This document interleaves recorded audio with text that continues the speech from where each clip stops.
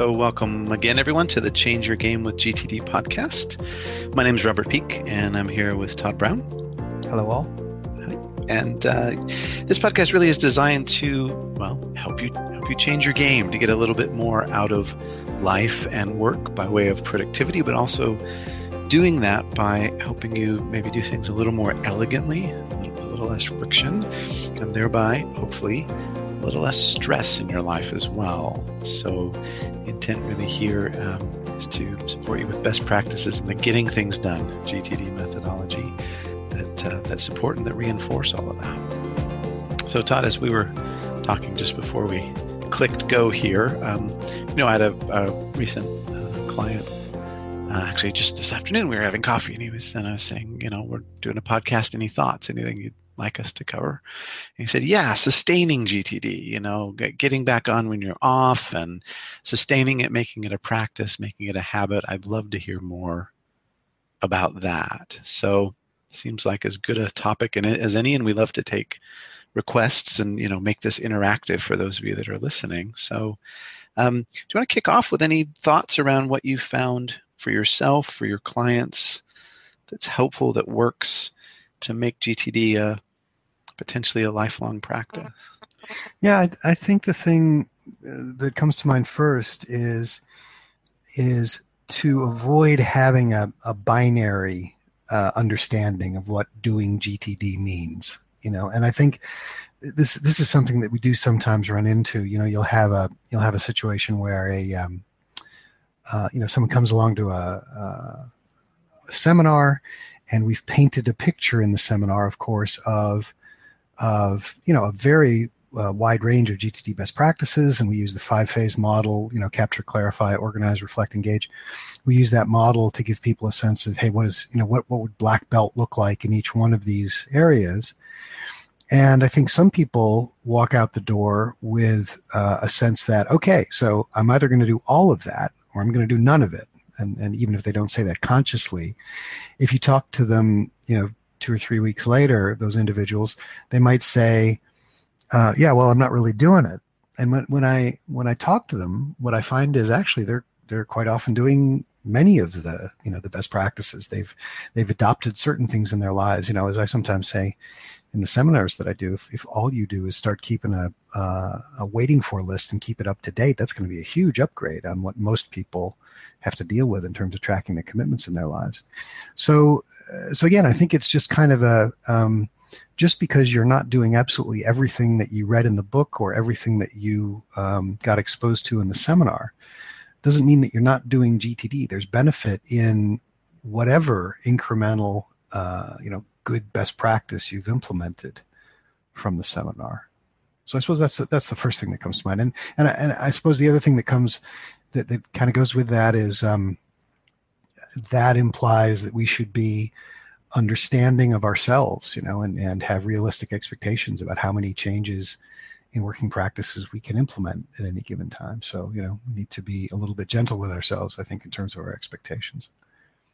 So those are my kind of initial thoughts. What's on your mind about this?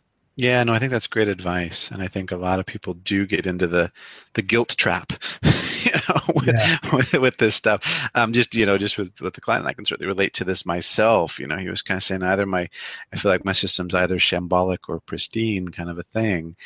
And, that's part of the guilt trap of the kind of just the swings of it. Whereas, as you're saying, it's a practice. GTD is a practice. And for me, now 17 years on, I think probably one of the biggest, skills or abilities or things that I think GTD has helped me develop as a way of sustaining and refining it is, what you just talked about, is some degree of self-awareness, and particularly awareness around what's working for me and what's not in relation to my practice and in relation to my life.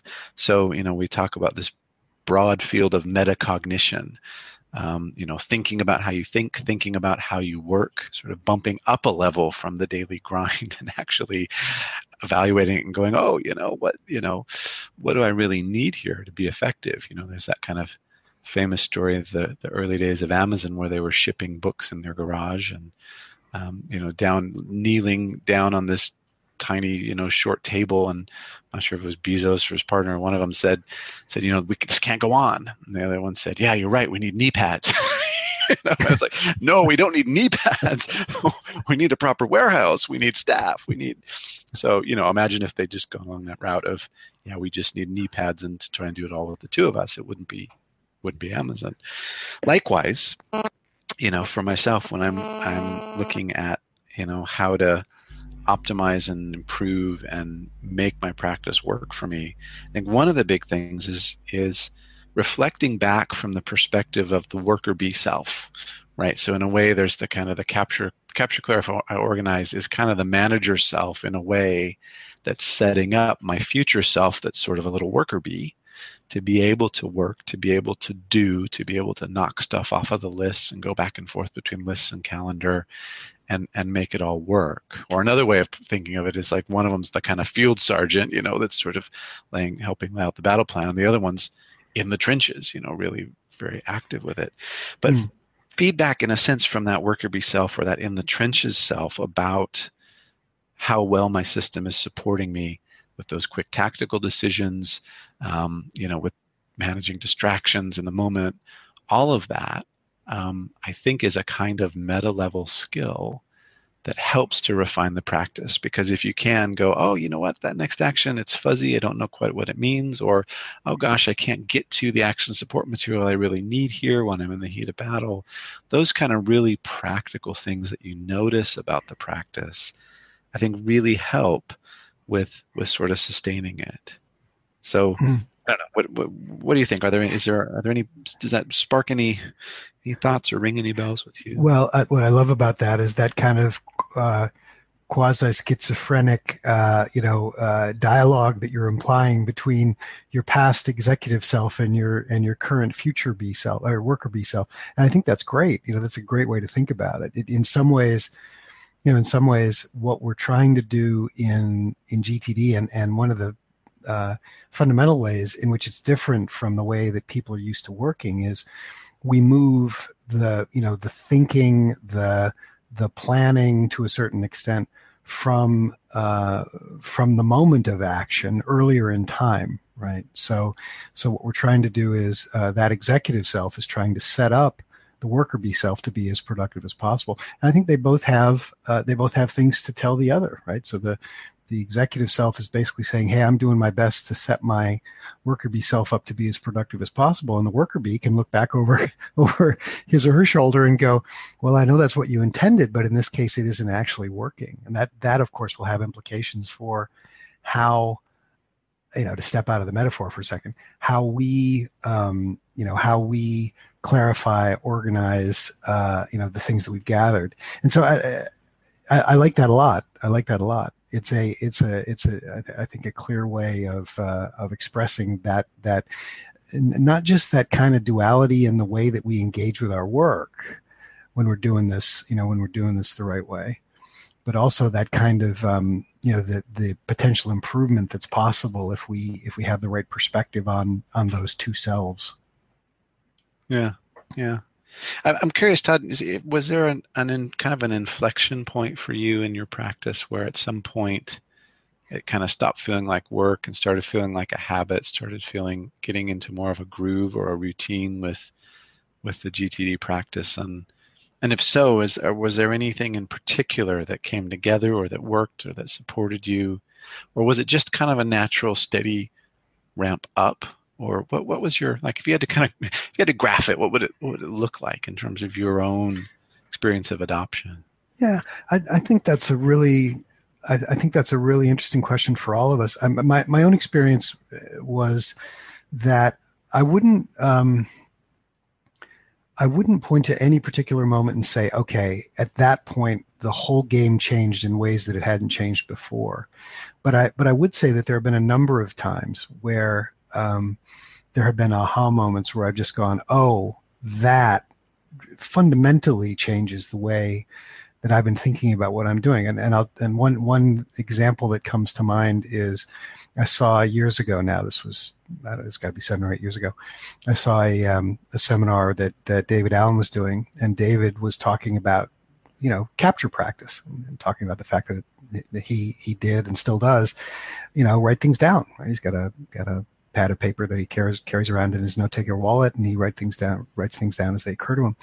And what he said, the point that he made in the seminar is that quite often the morning after the having captured some idea over dinner with somebody, he would look at that piece of paper and just go, well, that's a silly idea, and throw the piece of paper away. And that was a really critical moment for me, where I realized capture does not imply a commitment to do. Capture simply implies, I believe that this is interesting and important, and I'm going to get the idea out of my head. So, and again, that was 7 or 8 years ago. I think the most recent one was today in a call that you and I had earlier, and props to you for this one. You used a phrase which I'd never quite heard before in exactly that form, where you were talking about the benefits of clarifying. And one of the things that you said was that when you finish a coaching, you say to people, and I hope I'm going to get this right, you say to people, look, the question when I'm gone, the self-coaching question is, what does it take to get this thing off your mind for now? And the for now addition there, just kind of in my head, made me realize that that's something that I'm not always great at. I sometimes say, what would it take to get this off my mind in some sort of absolute term forever? What would be all of the cognitive activity and all the decisions and everything that would be required to get this thing off my mind forever? And I think what I realized this morning was I was putting a bit more pressure on myself than was necessary, because of course, all I can ever do is do what's necessary in the moment to get it off my mind. I can't be sure whether that same project is going to pop up in 2 hours or 2 days, and something else about it will come to mind, which means that I've got to do some more work to get it off my mind. So two kind of inflection points in a sense, and that's really been my journey. It's been a journey of important realizations over the course of all of those years that have made my practice what it is today. I don't know what's your journey. I'm a comparative newbie. I've only been doing it for 12 years, and you've been doing it for 17. So I'm curious what your journey's been like. You're only 6-degree black belt, right? And going for 7. And I think props to Meg Edwards, I think, who was the one who told me about that idea of, getting it off your mind for now. It really, that was an inflection point for me too. That really struck a chord where I went, oh, like you said, really, life is never complete. There's all these outstanding things, but I can have in each moment an accurate set of kind of bookmarks about the moving parts in life of what's going on. And in that moment, I can be present, and I can be, in a sense, complete with at least the fact that I know what all that is. I have a system for all of that. It's all in its place. Even though, I've got 40 outstanding projects and none of them are actually done. I don't have to push necessarily, to push all those into completion. And, there was a billboard as I was catching the train recently, a bank or some organization was saying, impatience is a virtue. We're really impatient about everything, and we work always with a sense of urgency for you. And I thought, that's going to burn your people out. I don't want someone that has a sense of urgency for me. Working with this frenetic energy, I want an appropriate level of energy to moving it along. And then when they can't move it along any further, I want to know they're going to pick it up as soon as they can again. So yeah, that was a nice revelation to me about the way in which GTD can help me be in the moment. I think all of those revelations really, for me, add up to a series of kind of carrots rather than sticks, right? So when I was talking about the guilt trap, I think a lot of people do getting out the big stick with themselves, and the mea culpa is about, oh, I'm not on my practice or whatever. But for me, what I've found works for myself and therefore encourage with clients is notice the wins, notice the success, notice the positive impact that you experience, notice it, acknowledge it, use that as incentive so that when you had a good weekly review this week and you feel more on top of everything, you go, yeah, I want this feeling next week, right? So that it's not about I'm not doing the thing I should. It's about I'm going to find a way to give myself the experience of being more present, of feeling more on top of things, of knowing that I can capture interesting ideas and giving myself creative freedom without having to commit to all of them, just capturing for the sake of life is rich and interesting and I have lots of thoughts, giving yourself those experiences and noticing them and using that as positive reinforcement rather than the, oh gosh, I really ought to be a more organized person or whatever it is, right? I mean, I really almost, I don't think I've ever done GTD because I felt I should have a self-image of being a more organized person. It's always been really for me about the inner experience of what that brings me, what that gives me, as a carrot rather than beating myself up with a stick. So that's been a lot of my journey, is finding the ways to reinforce the upside of this thing, make it conscious to myself, and use it as a leading tool, to move me forward into the next stage of game. And I'm just thinking about what a lot of people say to me walking out of a seminar, is they'll say, I hope I have the discipline to implement this. I hear that a lot coming out of seminars. And it's sort of to your point, in some ways I understand it as a natural reaction to anything where you're thinking, okay, this is what they're asking me to do in this seminar involves change. Change is going to require a bit of discipline and a bit of working differently. I get it as an instinct, but going back to your point about carrots, which I think it's a great point and very important. If we're doing our jobs well, as trainers, as coaches, as people who help people to implement this methodology for themselves, if we're doing if we're doing that well, then we're making it clear what those carrots are. If somebody walks out of a seminar and they go, what they really are trying to create here is me as a person who has great lists, then we failed, right? We've really failed if that's all they think that this is about. It's about living life on a level that most people don't know is on offer, and I think that's important to keep an eye on. It's funny. A couple of weeks ago, there was a global conference of folks that do that do GTD, and David Allen was there. We were all in Amsterdam together, and one of the things that David said at the time was, hey, if I had the sense that I could figure GTD out, I wouldn't be engaged with it anymore. In other words, it's a journey, right? And it's a journey that we're on, and it's a journey that he's on. And so I think it's an important, and maybe it's a metaphor for all of the work we do in GTD. There isn't a finish line in a sense, right? It kind of goes back to what you were saying before. I sometimes contrast the way that a lot of people are used to working, right? Daily to-do list. I have these 5 things to do today, and once I've ticked all of those off as done, then I go, yeah, okay, I've done in a sense everything that I wanted to do today. And that's another conversation in time between two entities, right? The person who had the priorities at the beginning of the day and the person who's looking at that list at the end of the day. But a lot of people get to the end of the day and they've ticked off 2 of the things, but 3 things are undone. And they look at that and they say, well, I've kind of failed here. And the truth is that if they've, they could have actually had an incredibly productive day and made all the right choices. It's just that the self at the beginning of the day that was creating that daily to-do list has different priorities than the person who made those decisions during the day to focus on other things. The things that arrived, the things that showed up in that frantic email from a client or from the boss or from whoever that took their priorities and their focus in a different direction.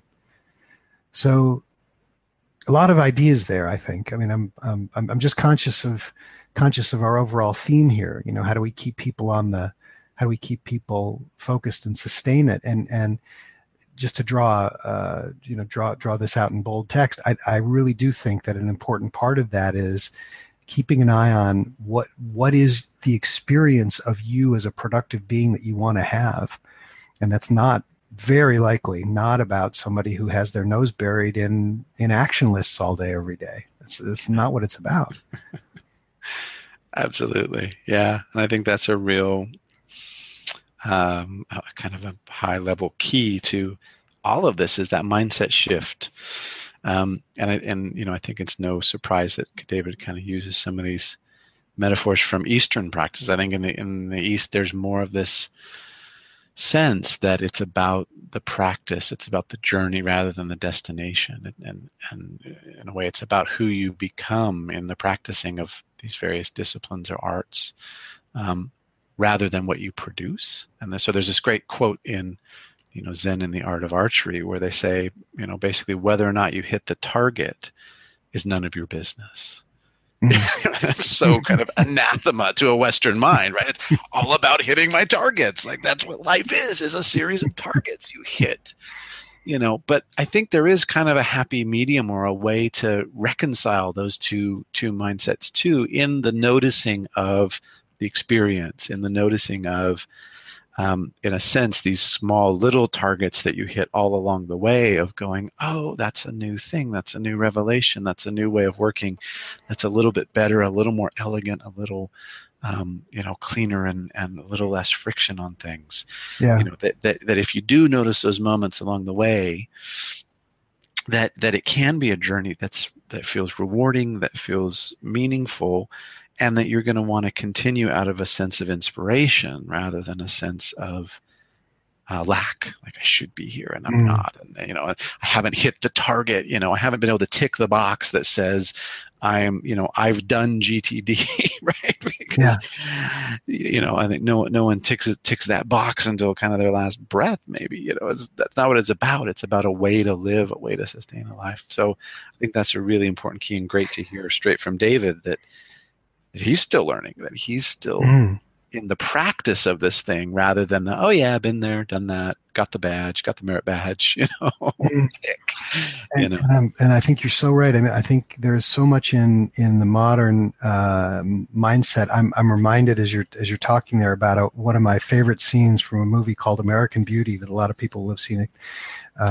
Kevin Spacey movie, where Kevin Spacey's daughter and Kevin and the character who plays his wife are watching their daughter in an American football game, and she's a cheerleader, and they're doing synchronized routines as cheerleaders do in American football games. And after the game, the mother is absolutely beaming and comes up to the daughter and says, "Honey, you didn't screw up once."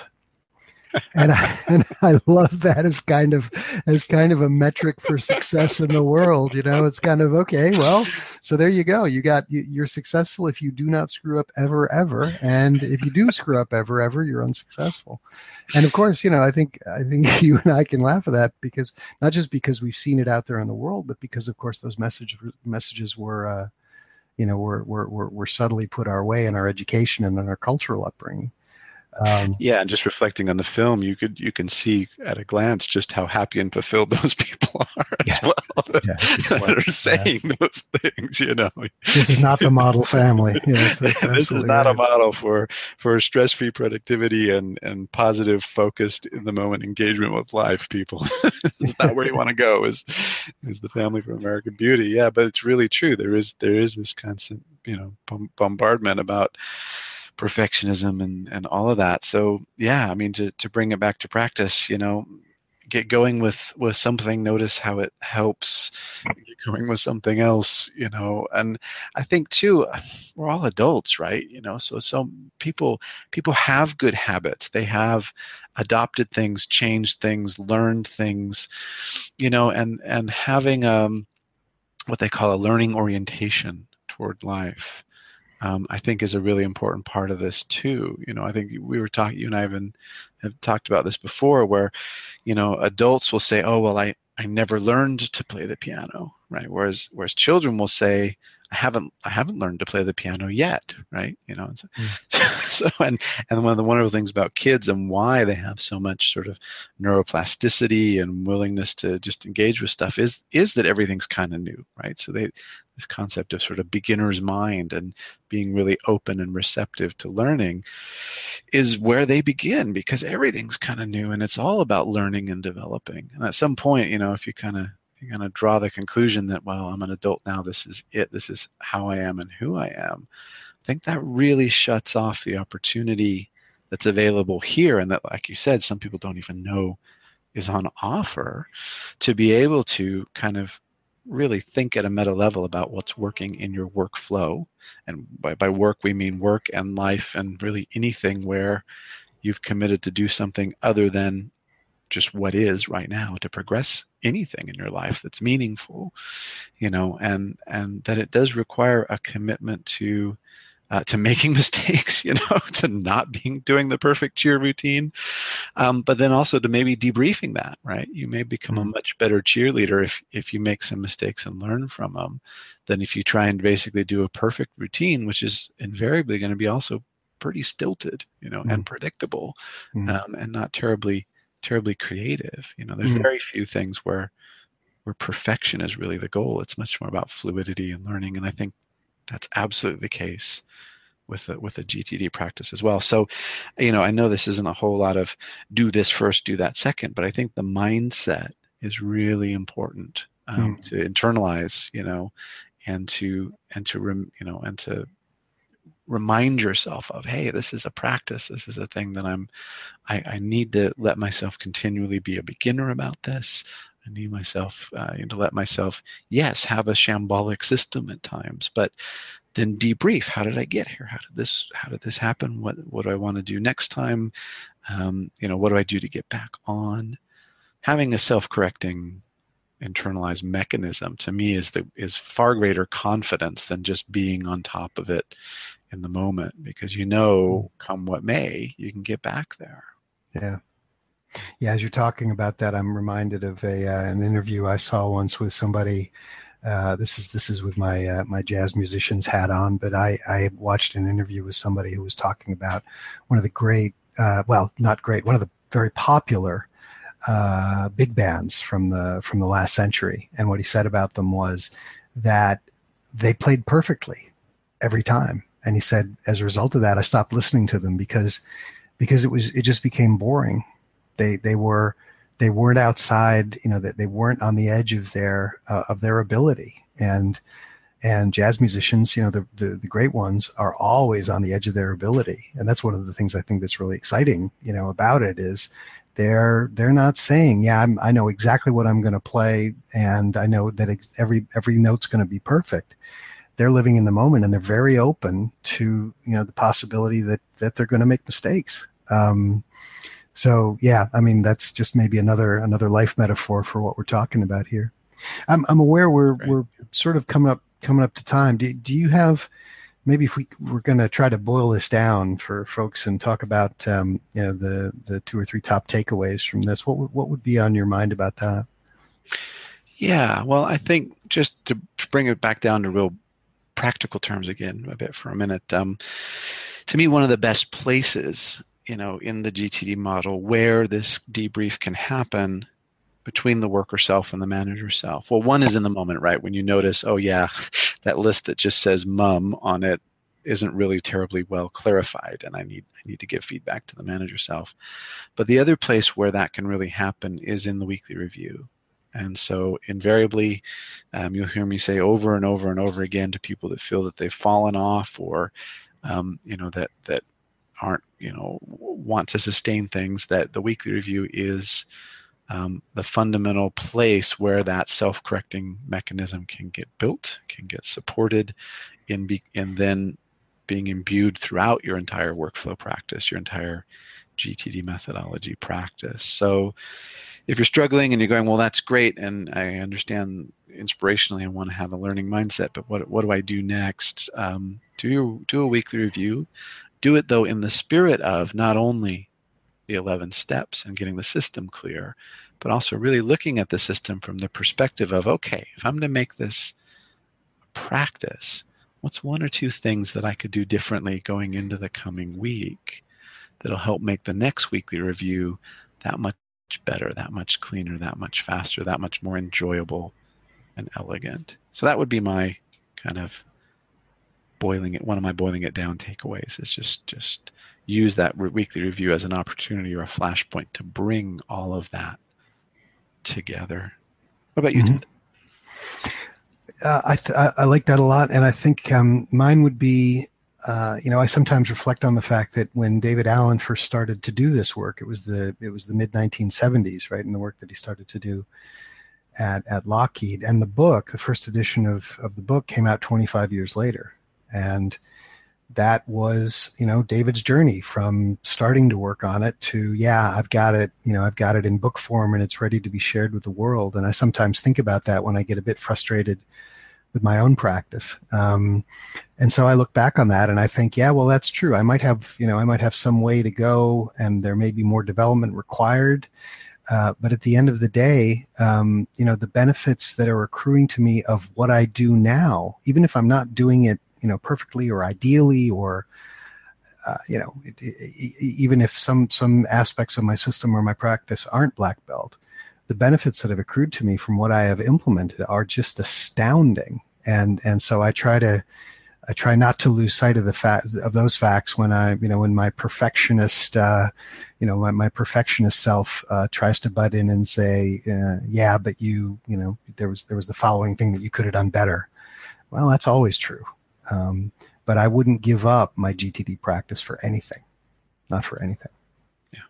Imperfect as it is. Yeah. Go for the shooting for the excellence rather than getting bogged down in the impossible concept of perfection. I think that's really, really a big key too. Well, thanks everyone for tuning in, and listening to us. Hopefully that was helpful and both inspirational and practical for those of you who are asking yourself, how do I sustain this? How do I make this potentially something that 17 years on I can say, oh yeah, I'm still doing it and it's still helping. And like both Todd and I, that it's worth the incremental investment to make it even better because it makes my life even better. So if any of that, was inspiring, useful, helpful, we love to always hear from you. And if you have thoughts for other topics or things you'd like us to discuss, you can drop an email to info@next-action.eu. Again, info@next-action.eu. We're always happy to hear from listeners. And so until next time, go well and keep it up, I think, more than anything. Bye for now.